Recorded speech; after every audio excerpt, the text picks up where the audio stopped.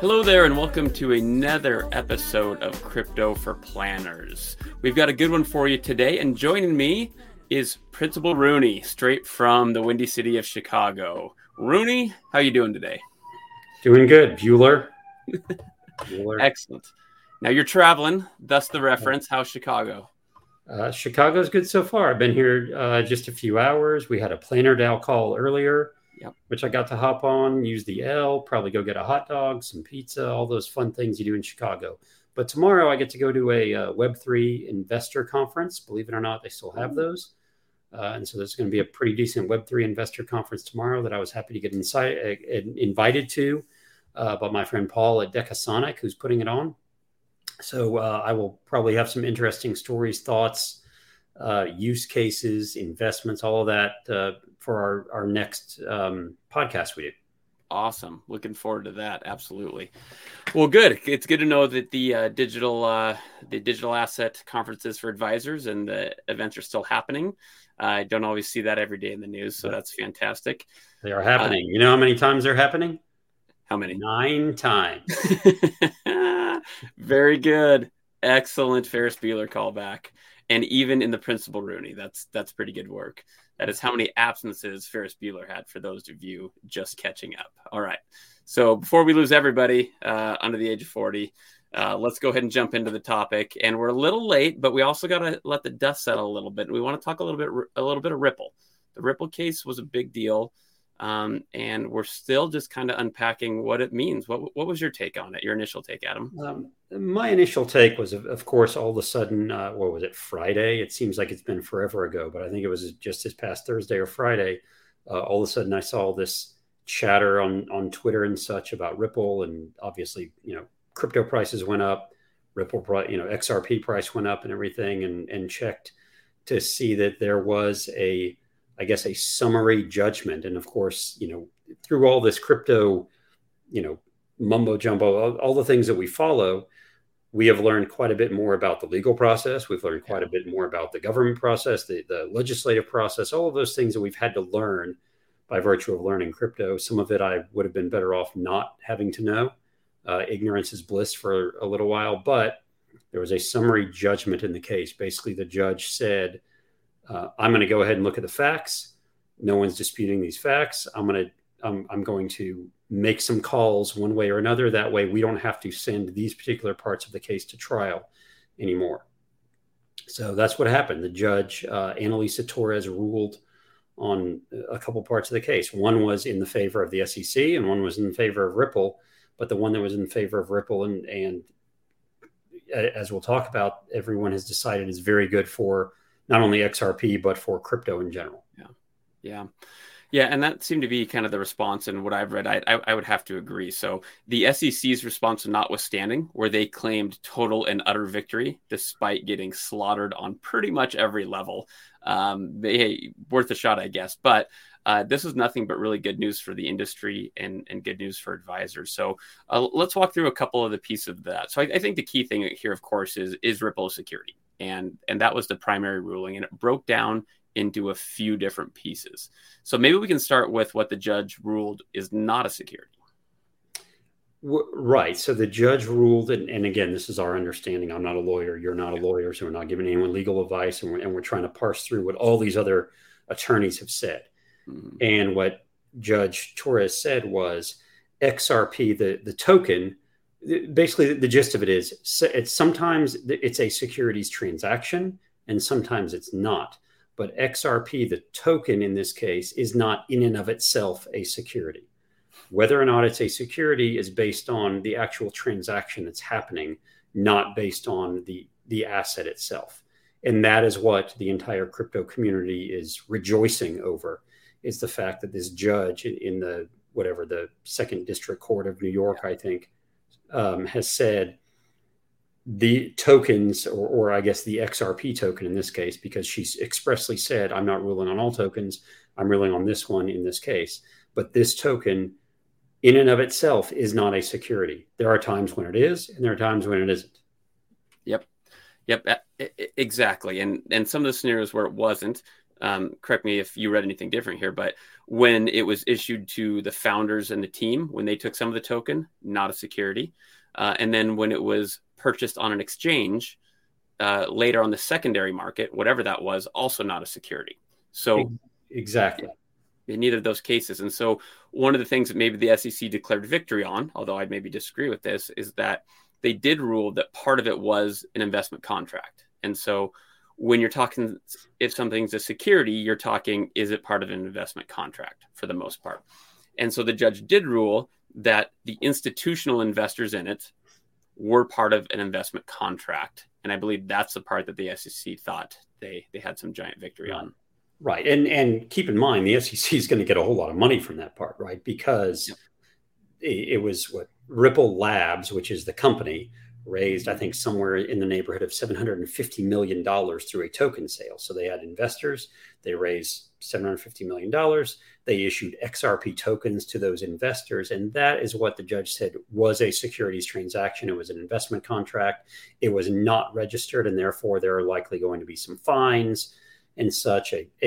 Probably a decent chunk of money is going to be due to the SEC or whomever fines get paid to, honestly, from Ripple Labs. That was deemed an investment contract. And it's because those that were investing knew that they were giving money, they were handing over money to Ripple Labs in exchange for this XRP token.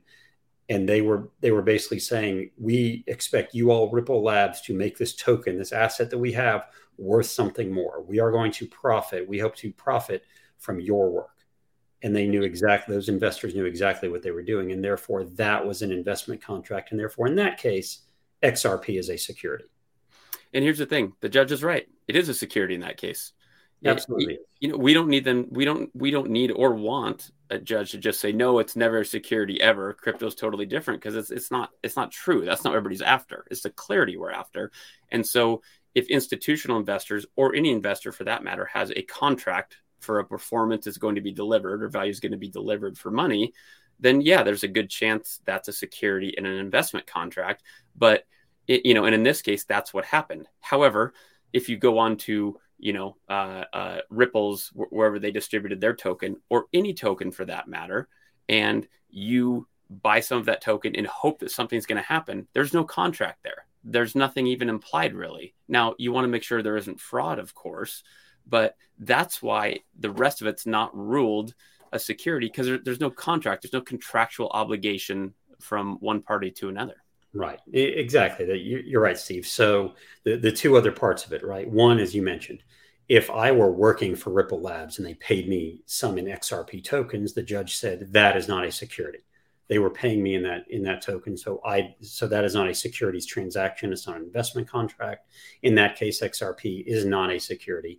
The other part is when those XRP tokens show up on an exchange. So the CEO and the former CEO and current CEO were actually, putting some of their tokens. The investment or the investors were putting their tokens, and Ripple Labs was putting their tokens onto different exchanges, where you and I could go onto Coinbase or Kraken or wherever they were offered and go buy those tokens. That was not an investment contract either, and that was most of the rejoicing around the crypto world was, oh well, that is not an investment contract, because that was one of the that's one of the key factors, as we'll talk about in the Coinbase suit and in the Binance suit and all the others that are coming up, is all of these tokens, or all of these tokens that are listed on Coinbase, are they securities, and therefore is Coinbase operating an unlicensed exchange because they have all these unregistered securities.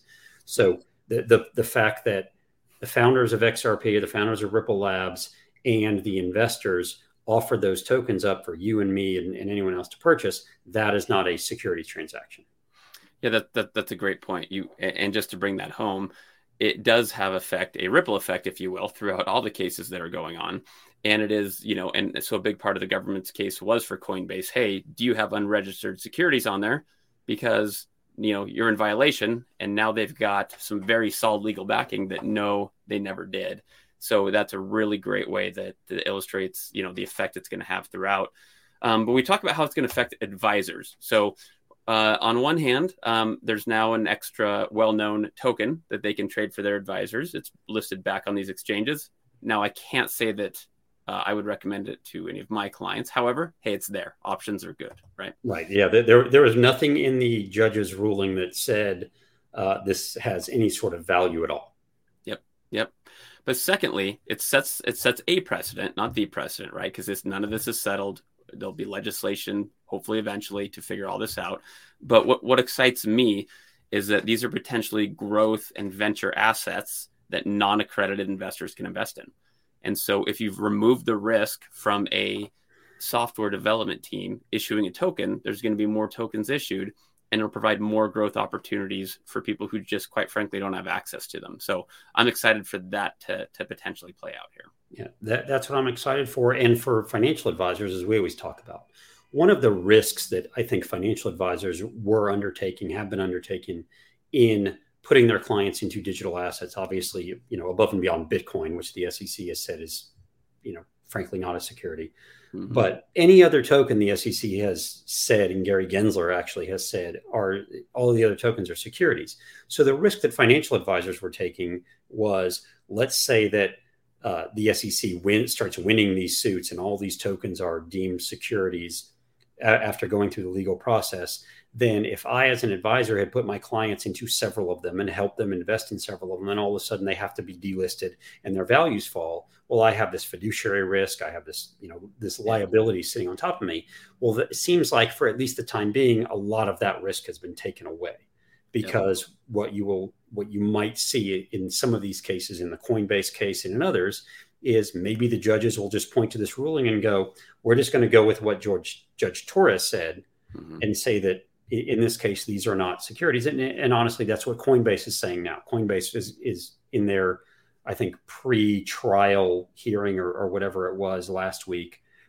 From what I read, they actually took a 2-hour break in the middle of the pre-trial hearing for everyone to go digest this particular Ripple ruling and come back, in which case the judge actually, from what I read, also admonished the SEC and basically said, okay, now you guys have a lot of problems now with your arguments. Yeah. Right, based on this ruling and based on other things I've seen, you have a lot of problems with your arguments here. You need to go back and think about this. But what it means, again, is for advisors, it takes some risk off the table. It takes some risk off the table that all of these are going to be deemed securities, because this was a huge one. This is the case that has been around a while. Yep. It's gone the farthest through the legal system so far. So it's going to be a while before any of these others even make it to court. Yep. It's the most relevant ruling. It's the most recent ruling. It's the most in-depth ruling. By all accounts, it's very well written and reasoned. It's going to be pretty hard to refute. So we're excited about that.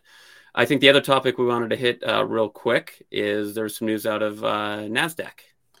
Right. I just read this when I was on the airplane coming here, that NASDAQ who previously, I think we kind of celebrated that they were going to offer digital asset custody. Not necessarily because, I really want centralized custody, but partially because there's a huge name saying, okay, crypto digital assets are big enough that NASDAQ is going to go ahead and custody those assets. Well, today they said they are now not going to, because they are unsure of the regulatory environment in the U.S., which is odd considering the ruling that you and I were just talking about that seems to be going against the SEC. But now here NASDAQ is, and maybe they made this decision a few weeks ago, and maybe they're going to, kind of scratch their heads and go, maybe we shouldn't have done that. But NASDAQ is jumping out of the custody game now. Which is strange. So, yeah, the two parts that are strange are, number one, why were they going to anyway? Like, they're an exchange. Like, what's the benefit there? And you wonder if it maybe was something with how the rules were going to shake out when the SEC was done. And then jumping back out when, BlackRock and everybody else that are, quasi-governmental agencies, right, that are jumping back in head first. So the timing does seem bizarre, even if it never really made sense in the first place. Right. And maybe NASDAQ knew something, right? Maybe because so much of what was of the applications for the ETFs, NASDAQ has been a part of it because they're the exchange, right? Mm-hmm. And everyone has been going, a lot of has been going with Coinbase for part of the exchanges, and Coinbase for the what do they call it? The sharing arrangements. The surveillance agreements. The surveillance agreements. That's right. And maybe it's the SEC or someone telling NASDAQ, look, you can either be one or the other. We're not going to let you be custodian and exchange here. And NASDAQ may be saying, look, we're okay being the exchange. Yeah. We don't need to be the custodian as well. Obviously, a bunch of other people are okay with being custodians. And maybe it's the fact that this ruling is really good for Coinbase, and they're going to be the custodian of record for so much of what we're going to see, not only in ETFs, but in just crypto custody. Yeah, that's a great point. Well, we're gonna leave it there. There's obviously been a lot in the news, and we're gonna break it down over the next several weeks, specifically how it ties into advisors. But if you weren't up on the case, that's kind of what we see coming down for advisors and how it might affect them. Adam, any other plans while you're in Chicago? Well, like I said, I've got to go get some deep dish pizza, maybe catch a Cubs game while I'm here. Do a little, I don't know, whatever else you do. Go rent a Ferrari and drive it around town. Mm-hmm. Gonna sing, maybe join the parade, sing on a float, join the parade. I've been brushing up on my Dankeschön. Perfect. Looking forward to it. Well, hey, everybody, thanks for joining us. And who knows where Adam will be next week, but we'll be joining you then and talk about whatever else is relevant. Thank you. All right. Thanks, Steve. Rooney!